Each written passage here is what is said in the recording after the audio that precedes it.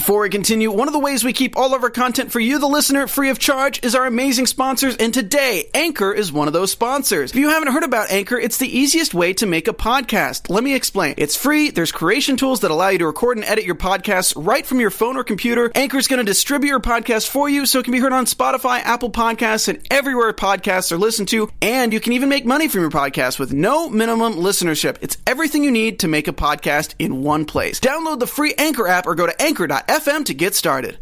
Cue the Vulture and fire up Clash of the Champions 35. You listen to them, now hang out with us. This is After 83 Weeks with Christy Olsen. That's me. You're tuned in to AfterBuzz TV, the ESPN of TV talk. Now, let the buzz... Hey there, 83 Weeks fans. Make sure you're looking out for anything flying at you from the ceiling. And welcome to After 83 Weeks. Settle in because we are talking about the Clash of Champions 35 episode where Eric and Conrad broke down the whole pay-per-view. We got some good, juicy behind-the-scenes dish and a whole lot more I'm going to talk about with my co-host, one of which runs this YouTube channel and the YouTube channel for like all your fave wrestlers. Hi, Steve Kaufman. Hello. There will be no dead air in this version.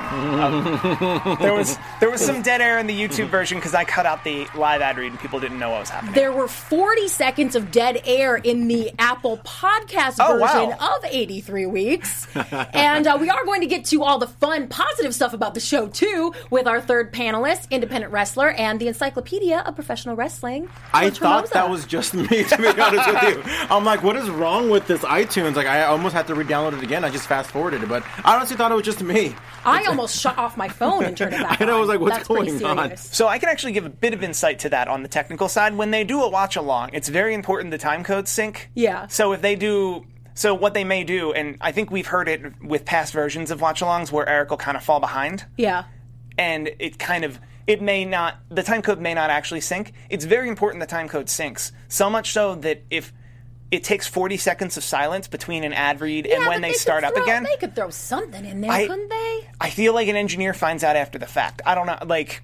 All right, maybe insert a little music next time. Live chat, let us know what you think. We are, of course, broadcasting live right now. That's a new fun thing that we do. And we want you guys to all join us in the YouTube live chat so you can share your thoughts on the show and on the pay-per-views and on everything pro wrestling. Because, you know, we get off topic sometimes around here. And I want to give a little shout-out to Glenn, Charlene, Billy, cute water bottle, cute name. You guys are all hanging out, so make sure you chime in. We will give you a little shout-out. And while you're at it, maybe hit that subscribe button, give us a little thumbs up, and leave a comment. Let us know what you think about the show if you weren't able to join us live. And on that note, so much to talk about. I like to cover the juicy current stuff first, because we nowadays are getting a little bit of these tidbits from Eric on what his life in real time is about. It's not all about what went down with WCW in the 90s. Like the fact that he's working with Jeff Jarrett now and has grown a new appreciation for Jeff. I don't think that's a surprise. I think it's so crazy. I'm always thinking about that the other day, where it's like you have the executive directors, which was the guy from that ran WCW, ECW. Now the guy that founded TNA. They're all kind of working together. I know maybe not Paul and Eric, but now Eric, the guy that ran WCW, with the guy that began TNA. Like now, and just to me, when you look back and sit back at it, it like baffles me, and I think that's so like amazing of how it is now in WWE. It's kind of a big deal. Yeah. And also involves, there's another guy out there right now who is obviously detrimental in a lot of companies. Conrad, big announcement on the 83 Weeks show that the Arn podcast is happening. And he sort of explains it as like, you know, Arn isn't overexposed. Eric's like, yeah, he's like the funniest guy ever. So we should all be looking forward to, you can join right now at the Arn show. Follow him for all the latest on when that is going to land. We're all looking forward to that. I'm very much looking forward to that. I have not heard... I don't know if they've done test shows yet, but I've clearly not heard them. But I'm very curious to see... Would you tell us if you did? I wouldn't say it here. Well, I wouldn't bring up... He would tell us, and then I would tell you guys, so it's totally cool. I wouldn't bring up the existence of a test show if I knew it existed. Like, if I knew it existed kind of a thing. But I am very curious to hear and see what that show looks like for Arn. And he doesn't strike me as somebody who would get as goofy as Eric or definitely Tony would about like a Blue Chew ad. Yeah. So I'm very curious to see what where the seriousness kind of ends on an Arn Anderson podcast. And I think we're all kind of ready. Oh, happy birthday Yes. to Charlene in the live chat. We're all waiting for that drum roll. Happy birthday, Charlene. It is really cool that you are sharing your birthday with us and Yes. spending it hanging out with us. So, pressure's on, guys. Let's give Charlene a great birthday show. Yay! Excuse me. Ken in the live chat says, Bischoff and Jeff Jarrett are cool with each other? I'm sure they have to be. That's probably a pretty good point. And you mentioned the Blue Chew ads and how they get a little silly with this. It was a lot silly on this episode of the show, and they're actually asking for testimonials for Blue Chew and the manscaping thing, everything that they give these live ads for. You can call 833-83-weeks and share your experiences. And then they coined 83 Weeks as, quote, the place to get laid. Agreed, gentlemen? Has it worked for me? I've been in a committed relationship for more than a year, so I Will either of you be calling in to share any experiences that you may have had with Blue Chew? not under my real name. No. Manscape? No? I haven't They're gotten my giggling like a couple of schoolgirls, people. Manscaped is pretty. I haven't gotten my Manscaped yet, so I don't have a testimonial. Yes, I will be calling. You will be calling. Will you just be leaving a prank voicemail? No, Okay. a legit one. Hopefully you can hear, on the air. Well, one more juicy tidbit that was dropped, my immediate reaction was, I can't wait to ask the guys if they think this is a thing too, or if I'm making too huge of a deal out of it, because that happens every once in a while. So Eric was talking about Sting not talking as a character and how great that was, the mystery. And he mentioned that could be done in 2019. He talks about how to create a character who doesn't talk, that it gets the audience asking questions. And it just seemed to me like his gears were spinning on something that's already in motion. Like, it seemed like he was not saying that he is currently planning a silent character for SmackDown, and I think that would have to be Lars Sullivan, obviously. How else are they going to get started with him? That would be a genius way to do it if he's not saying anything. Am I reading too much into this, guys? Yes, but we're kind of seeing it a little bit with Bray Wyatt, if anything. Especially true. with Bray Wyatt, who we're not seeing every single week. We see maybe little vignettes or little clips, and I think it's perfect for somebody like Bray Wyatt because less is more in terms of, the Fiend and the Firefly Funhouse, for the most part. To answer your question, I think you are until you aren't. You are until 5 weeks from now, Lars Sullivan turns out this is a silent character. And you're like, I'm right! And we can call that the dirt sheet effect. That is the reason why I wanted to say it on the air, just in case. You like to tout everything, like say anything you think might happen, and then tout when you're right. Right. And just dismiss every time you're wrong. I'm all about the I told you so. And as is maybe Conrad or Eric Bischoff, Conrad actually admitted on this episode that Sting was not in shape, that he didn't look in shape during this pay-per-view. Of course, there was the whole thing a while ago about you can't be the man if you don't have a tan. Eric talking about Sting showing up pale and out of shape. Conrad admitted it this time. That's a pretty big deal. Do they have to stop selling the shirts now? They're never going to stop selling the shirts. Well, on that note, let's jump into the pay-per-view. We always take a moment and watch it back. I had a heck of a time finding this on the WWE Network. It's not under pay-per-views. I think it's under special events or in-ring stuff. If you do in-ring and then WCW, it's pay-per-views, Thunder, Nitro, and then Clash of Champions, like special events. It's so funny because I got kind of annoyed as Conrad was explaining it. I'm like fast-forwarding through it. I'm like, let's just get to it. But then I really couldn't find it. So thank you for that guidance, Also, Conrad Thompson. note to the WWE Network, if you search Clash of the Champions in the WWE Network, you should be able to find Clash of the Champions. Yeah. It's kind of... Also, as somebody who spends a lot of time on the WWE Network for a variety of reasons, if you ever see a match title that is something like Jeff Jarrett defends the U.S. title, it's Chris Benoit. It's always Chris Benoit. If the title goes out of their way to not mention a wrestler, you know who that wrestler is. It's the wrestler they don't mention. Right. It's easy peasy. Easy peasy. And speaking of controversial, I think we have a pretty hardcore debate tonight, piggybacking off of the 83 Weeks show. That's right, people. We are going to talk Tootsie Pop or Blow Pop. Gentlemen, this is very serious, very important, according to Conrad and Eric and Shivani, right? All the guys. They're in. What is the deal with this Blow Pop Tootsie Pop thing? I don't know. This seems very personal to Conrad, and I think Eric kind of... Because Eric didn't say he liked Tootsie Pops. He said he liked Tootsie Rolls. Right, that's right. So he never actually weighed in on his his lollipop preference. I'd go with the blow pop. Me because too. like when I hear Tootsie Pop, I think of Tootsie Rolls, and Tootsie Rolls are some of the most disgusting things in the entire world. Hence, Tootsie Pops are probably not that great either. So I'm gonna go with blow pops. I disagree with you there. I do think a Tootsie Pop is a weird mixture of sweet and then the kind, not savory, but the more or less salty sweet that is chocolate. Whereas a blow pop is the kind of sweet that you would get from a lollipop. And then bubblegum, which is also the same kind of sweet. It's just all part of my evil little plan to make you guys talk about Tootsie Pops and Blow Pops and manicures last week. You know, I'm pretty much just girlying up this show. And the chat roll, well, they don't seem to mind. MN said, fellas, this one is easy. It's Blow Pop. Billy said, Blow Pop Cherry. Ooh, I do like the cherry one. I think that's my fave. Watermelon would be second. Joseph Moses said, when Conrad does this watch along, they are hilarious, especially with Tony. Thank you for bringing us back to the reason why we are all here, Joseph Boza. Let's talk a little bit about the trash being thrown into the ring. Eric says he embraced it at first. It got a little dangerous. George, you're someone who works in the ring. Can you talk a little bit about how scary that may be?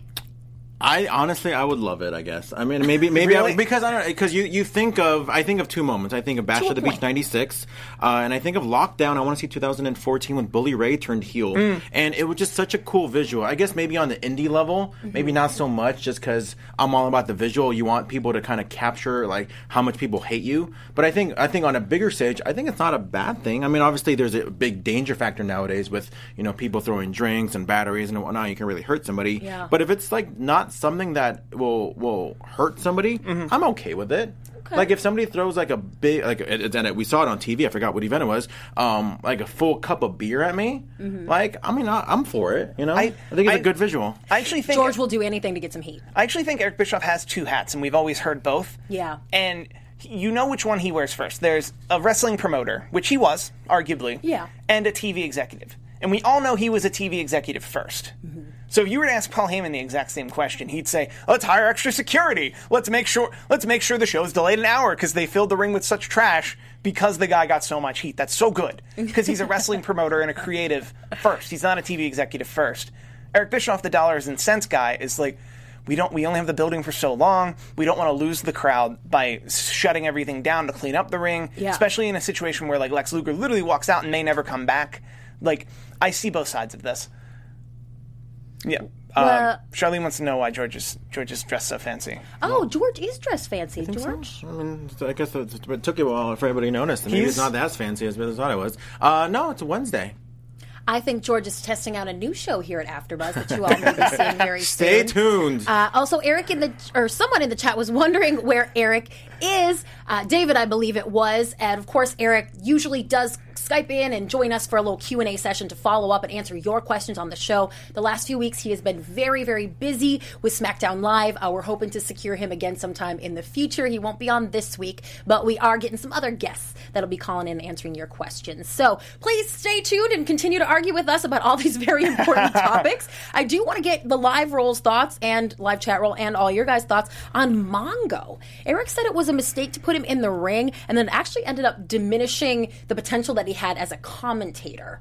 As guys who were really watching back then, do you agree with that? I mean, I thought he sucked as a commentator to begin with. Ooh. So that didn't really affect my way of him as a commentator. I didn't think he was that bad as a wrestler in the role that he was in. Now, maybe he shouldn't be mixing it up with guys like Eddie Guerrero, Jericho, maybe even Jarrett. Obviously, that he needed a lot of caring. But I thought for his role as maybe like the big guy of Horsemen, I thought he was perfectly fine. Far from the worst Horseman. I'll send you the link to that video. But we've already covered that. But I will say, I thought he was okay as a commentator in the sense that sometimes, especially a 3-man commentary booth, becomes more like a morning zoo while wrestling matches happen. Yeah. And I think he fit that aesthetic very nicely, which it's just not my taste. I'd prefer to watch the match on mute before I watch that, but he fits that aesthetic nicely. He's a very pleasant on-screen character. I wish... And I think they learned a lot. Like, whenever Jerry Lawler would have stepped in the ring before that time, he stepped in the ring, and he doesn't do that anymore. Right. They always made a point that there was a reason Jerry Lawler stepped into the ring. Like, Dolph Ziggler antagonized him so much that he's going to step in the ring. Michael Cole antagonized him so much he's going to step in the ring. The Miz straight up called him out making him look feckless, like he wouldn't get in the ring. Like, I think if they had put McMichael in those positions, whether or not he could actually perform bell to bell wouldn't have mattered, because we would have cared. Like, oh man, Mongo's going to get in there. Right.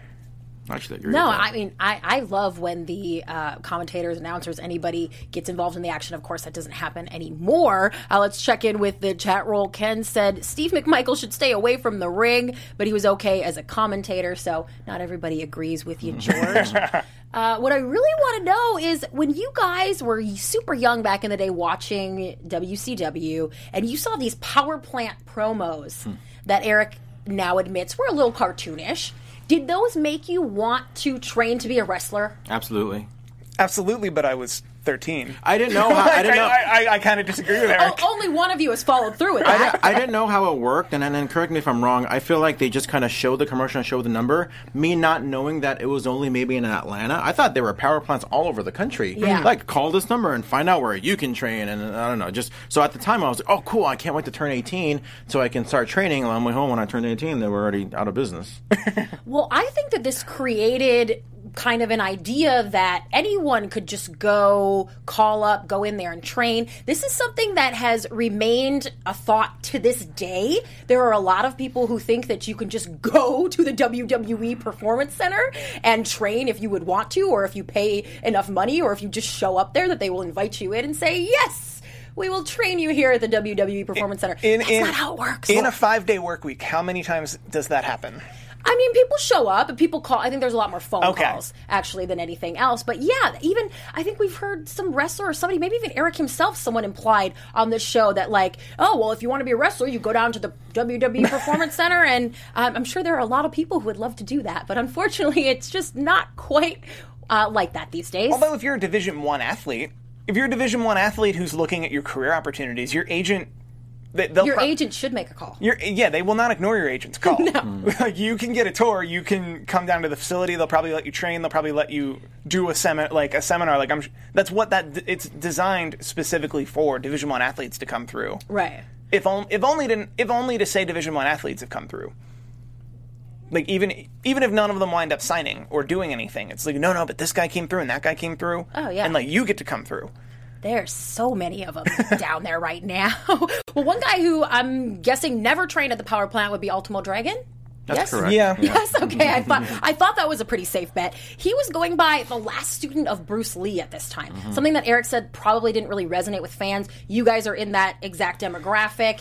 Did you know what that meant? I knew what that meant, and I thought that was cool. Oh, you did? Okay, yeah. so it did resonate with But I you. was a little confused, because I remember back in the day, they were going back and forth with Ultimate and Ultimo. Yeah. Like, and I was kind of, before I kind of knew what was going on in Japan and Mexico, so it was like, it's Ultimo. That's like when they had Great Sasuke, but they'd call him Sasuke, which is the correct pronunciation. Wait, so tell everybody listening out there who maybe doesn't know, was it legal stuff with a promotion he'd been with before, or why the bounce back and forth? I don't think it was legal. I just think it was just WCW not really knowing. I think it was like, they heard Ultimo, so maybe they misunderstood and thought Ultimate. Yeah. Because like, why would his name be in Spanish? You know, I just think it was a little bit of confusing when they finally settled on, no, Mike Tenay being there helped a lot, where no, it's Ultimo Dragon, considered the last student of Bruce Lee. Mm-hmm. Yeah, I think that's straight up. I also think, to your point, he probably trained other people at the power plant if they could afford him, which who knows if they were. Yeah, I'm also curious to see who actually came through and helped the power plant versus... I think for the power plant, I think it was more so like Buddy Lee Parker. Yeah. Maybe Paul Orndorff, I think, was a trainer there. But I think it were people who were full-time trainers at the power plant. Like, I don't think the integration was such that people were coming through every week, every month to really actually help. Like, I think it was more or less train the guys, send us a check. Hopefully Goldberg happens. And to our awesome production people in the booth, something just sort of changed with our sounds. We just want to make sure that everything is cool. Yeah, turn off your microphone, Ryan. We know you don't have anything to say about 83 weeks. It was off. And also, thank you for the great work that you put in every week. Side note.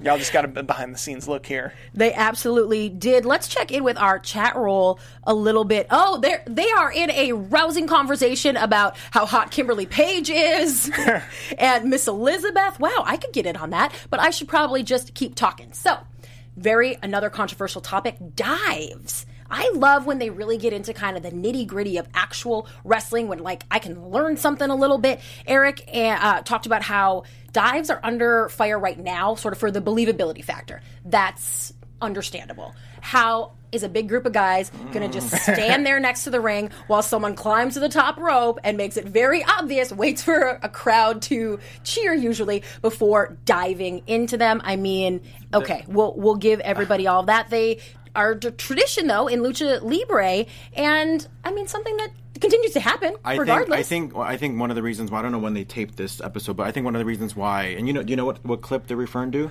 with Marco Stunt? I think they're referring to the time, and it was literally like 3 or 4 years ago when Randy Orton talked a bunch of trash about indie wrestlers. No, there was a clip over the weekend, and actually X-Pac got into it, where there was Marco Stunt, a guy who's in AEW now. He was on top of a basketball rim, climbing the basketball rim, and he was jumping on a couple of guys on the outside, and the guys were just kind of waiting there. And X-Pac was like, so why don't they just move? And it was kind of this back and forth on like this thing, and I think that's why it was brought up. Okay. And I think because Conrad said dives are kind of a hot topic today, but I think that's why they brought it up, because like, why does the guy just move? But it's about finding the right timing for the dive too. Where it's like you're not just going to stand there while the guy climbs a basketball rim. Oh, cool! I guess he's going to jump now. Let me catch him. Just move. But it's also about... Maybe he's just going to stay up there and shake his booty like Normani and Saweetie do in their music videos in 2019. Just saying. But it's also a faith thing and a blocking and planning thing. Mm-hmm. That if, let's say Marco Stunt was climbing to moonsault on 2 guys, or is it 2 guys that were his opponent? Guys. But it was 3 guys and they were all his opponents, or was it a multi-person... His opponent. But it was a multi-person match where those 3 guys were all against each other. Maybe. Then I think it needs to become a matter of faith in those 3 guys on the floor to...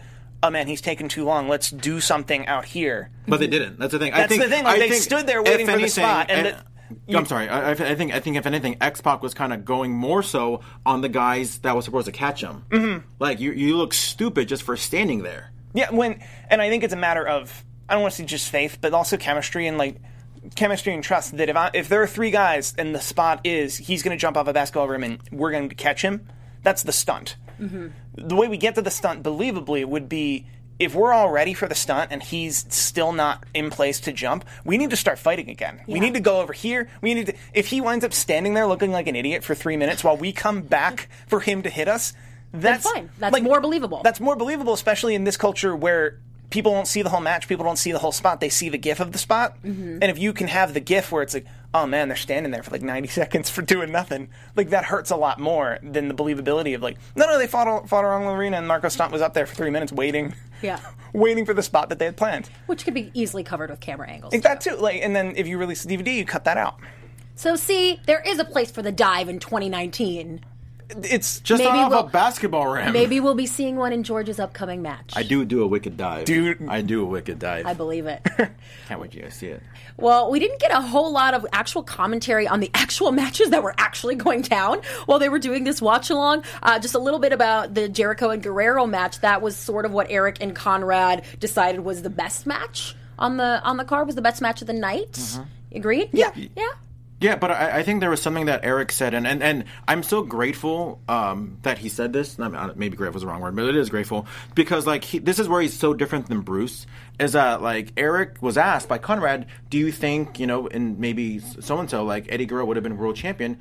He just flat out said no. He just said in the landscape of how everything was, I don't think we would have been smart enough. And he's not saying he's right or wrong, but he's as opposed to Bruce is oh, of course I saw it the whole time. I knew he was hard the whole time. But it's he was very honest. Bischoff was, where he just said, I don't think he would have been world champion. As much as I hate saying it, I don't think he would have been. Also, I think Eric gave us a pretty clear view into his idea of wrestling booking, which once again he delegated a lot of booking. Yeah. So in his idea, there are only ever 2 reasons for someone to be world champion. You're either going to build the business around them, or you're going to build a business around the person they took it off of, essentially. And especially when he said about Benoit, because obviously Benoit and Guerrero kind of had same trajectory, whereas he most sort of got the title because they kind of wanted him to stay. Not because he was actually good enough to be the champion. They were I hope he stays. Let's give him the world championship, So again, Bischoff, him being honest here, I think goes a long way on why these shows are so great. Mm-hmm. Well, let's talk a little bit about this main event. They didn't explain this. Was this a storyline thing? What happened with Randy being in instead of Kevin Nash? What is the backstory It was encyclopedia. It was always supposed to be Randy and Scott Hall. Yeah. That was the actual match announced. It just because there was like, oh, we have the belts. I will let you have. I mean, it's just WCW. I will let you, defend the championship. But it was always because there was always the program with DDP and Savage, so that was there. Yeah. There was always like kind of Luger and Hall kind of had a beef too. So it wasn't so much replacing one or the other. It just was a special attraction tag team match for the Clash of the Champions. Well, there was reportedly some beef, too, between Kurt Hennig and Scott Hall, but it was odd that Eric had never heard of it. I never heard of it either. Reportedly stems back to their WWF days when Kurt got Scott Hall into the WWF, and then Scott became a huge star and made a fuss when he had to job to Kurt Hennig, is the story that was told. But EB, that's why I put him in my notes. Eric said he wasn't aware of that. Do you guys remember ever seeing or hearing about anything that could imply that those two had some issues? I never knew that. No? I never knew that either, but also the story as described didn't sound like major nuclear never going to work together again heat. So much as like last time we spoke, we had some issues that we never spoke of at all. Yeah. And that feels to be like 60% of the time you hear this guy has heat with that guy. It's like, oh, so they haven't spoken since a thing happened? Yeah. That's all it is. Well, there is one more performer to talk about in this, post-main event, I guess we should say, the Vulture. Or the Buzzard. A lot of talk about... Oh, I'm sorry. Should we call it the Buzzard? Well, Tony Schiavone called it the Buzzard once, but then they said Vulture multiple times in this actual episode. Yeah. So SEO-wise, I have actually had to choose Vulture. Because they say Vulture multiple times and they only say Buzzard once. But Eric probably told the commentators to refer to it as a buzzard if that's what they were doing. They didn't say anything on on commentary, day, right? They didn't say anything on commentary. Oh, I didn't notice that. Wait, did Tony Schiavone didn't say Buzzard? They didn't say a single word on commentary after that happened. Because it was the promo.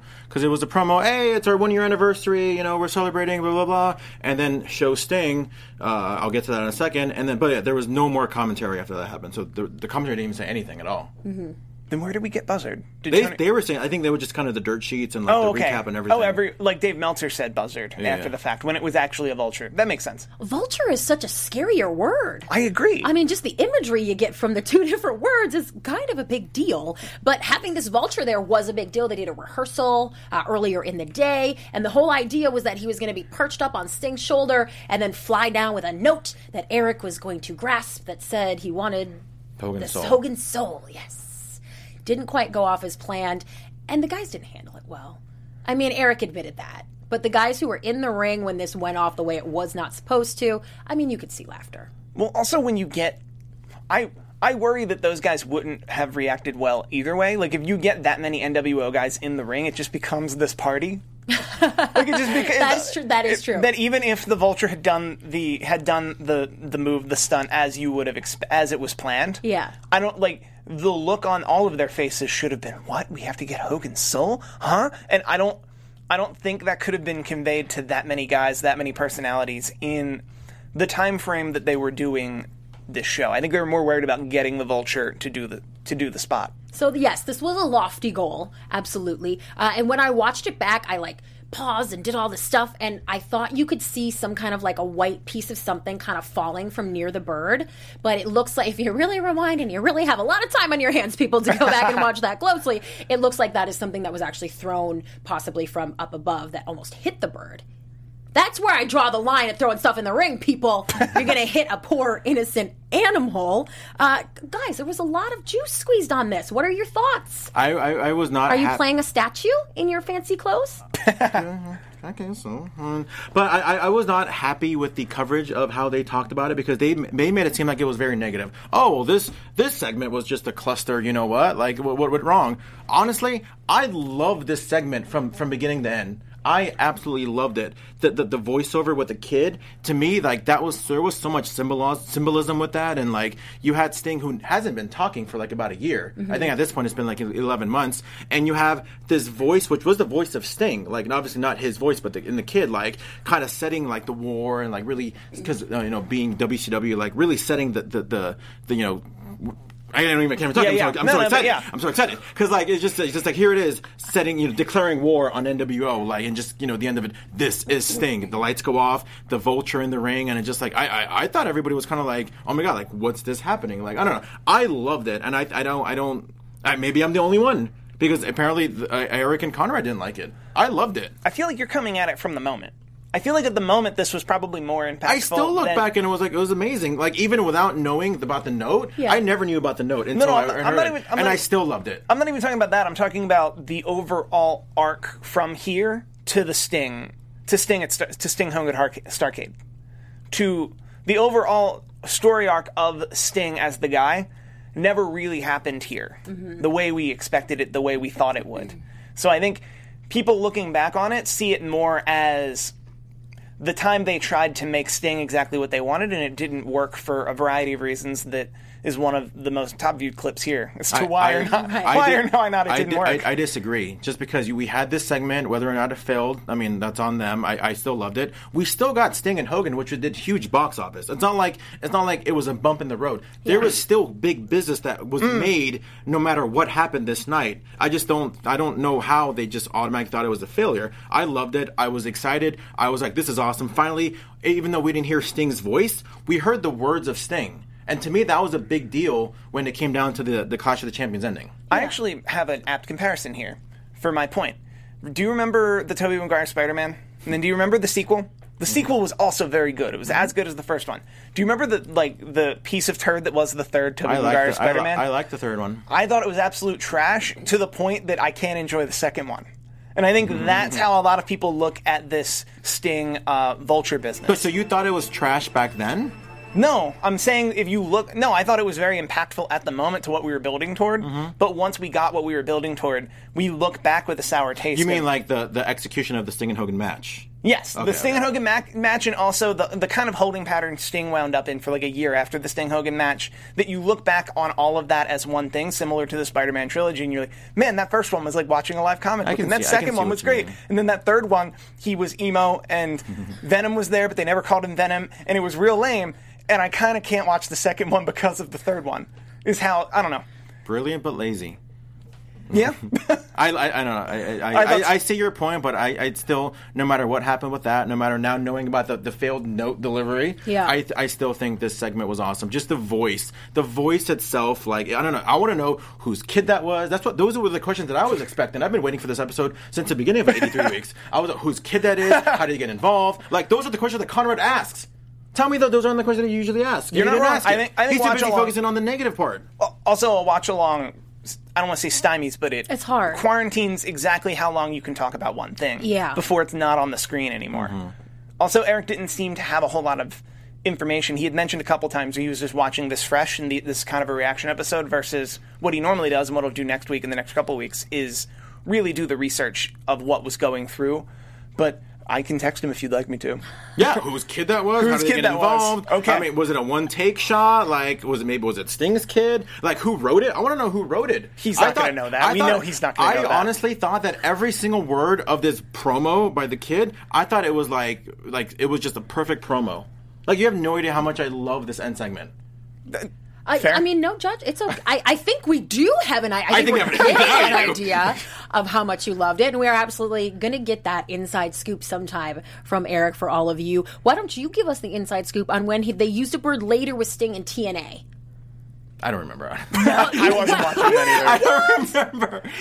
I don't think I have ever asked you something that you didn't know before, ever in the history of TNA is so like it blends all together. I remember Joker Sting. I do remember Joker Sting. I remember Evangelical. I remember Evangelist Sting, Steve Borden, Evangelist Steve Borden. Essentially, I don't really remember the bird. I don't remember the bird at all. Wow, and the juxtaposition of the Vulture at Clash of the Champions. If you want to stump George, ask me a TNA question. I might know, but man, all that stuff blends together, which I know they're going to end up covering at some point, right? 2 weeks. Yep. Or 3 weeks. That's coming up. But Joseph Boza in the live chat makes a very good point. He said, we also have to remember that Eric didn't really care about Clash of Champions anymore with Nitro on TV. Felt like towards the end, he just kind of copped out for TBS. And that's true. So Thursday Night Thunder is kind of on the horizon begrudgingly. WCW doesn't want to do it. Everyone tries to talk Ted out of it. But it is coming down the pipe, and you could definitely see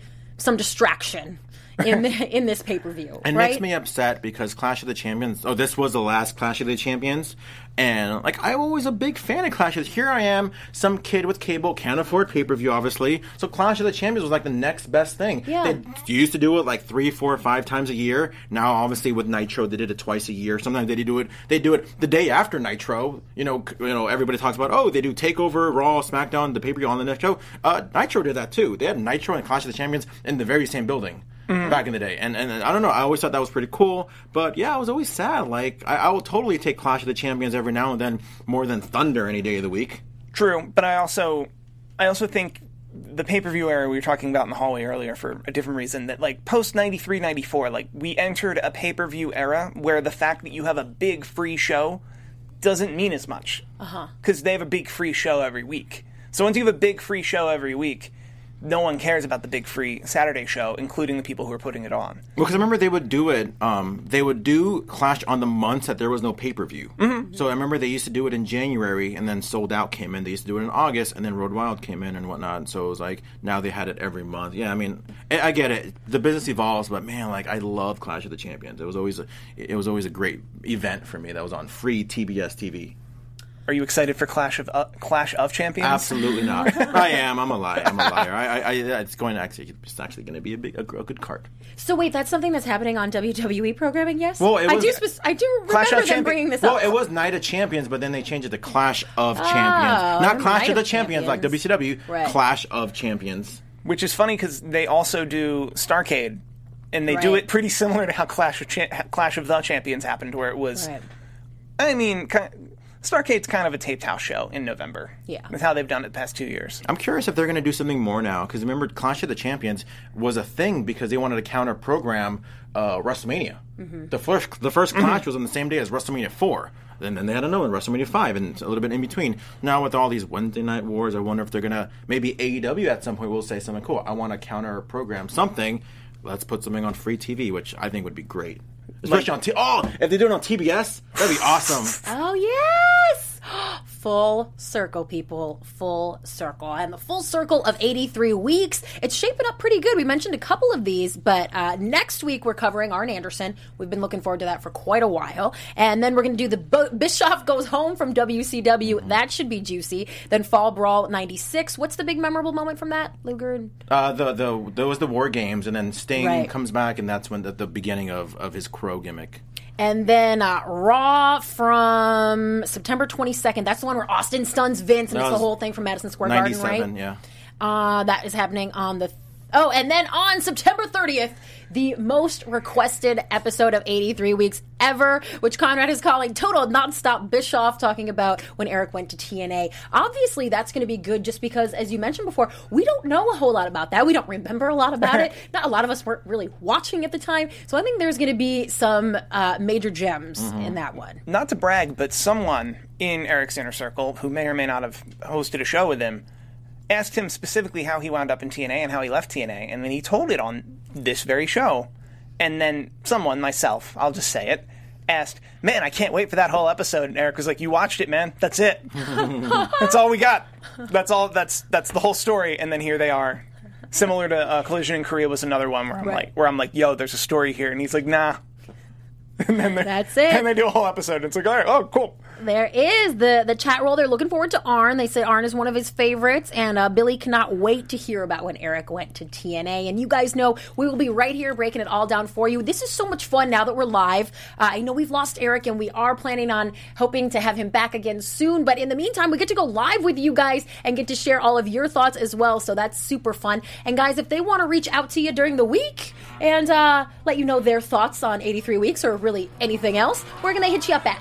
You guys can find me on Twitter almost exclusively. I am at Steve Kaufman. That is KAUFMANN. I've put a lot of work into starting this Monday at 12 Pacific time on youtube.com/WHW. It will be Ric Flair versus Vader, live in the flesh with Tony Schiavone's commentary. And that'll be Monday, noon Pacific, every Monday, hopefully eternally, infinity, forever. That's awesome. Live matches on a channel I run. That's so cool. Congratulations. You can follow me on Twitter, GHERMOZA. Yes, I am dressed nice because we're trying out some new programming here on AfterBuzz TV. That's going to be fun, interactive. I want you guys to be involved. I want to hear your guys' opinions, your guys' chat. Stay tuned to my Twitter, GHERMOZA. And for our Spanish speakers out there, you have something special, yeah? Sí, tengo un programa en español. We're going to cover Monday Night Raw every Monday at 10 p.m. Any Spanish speakers out there, we love to hear your opinion. We like to hear your feedback. Anybody out in Latin America, it's all for you guys. That is so cool. And you guys know you can always hit me up at Christy Reports. We will be back next week to talk Arn Anderson. Thank you so much. Please join us live. We want to chat with you. Have a great week. Our founder, Kevin Undergaro, and me, Maria Menounos, would like to thank you for tuning in to AfterBuzz TV. Remember, we're not just the first, we're the biggest in the world, and we're the only destination for all your favorite TV shows. Whatever you crave, we've got it. So go to AfterBuzzTV.com and check out our lineup. Buzz you later. The views expressed herein are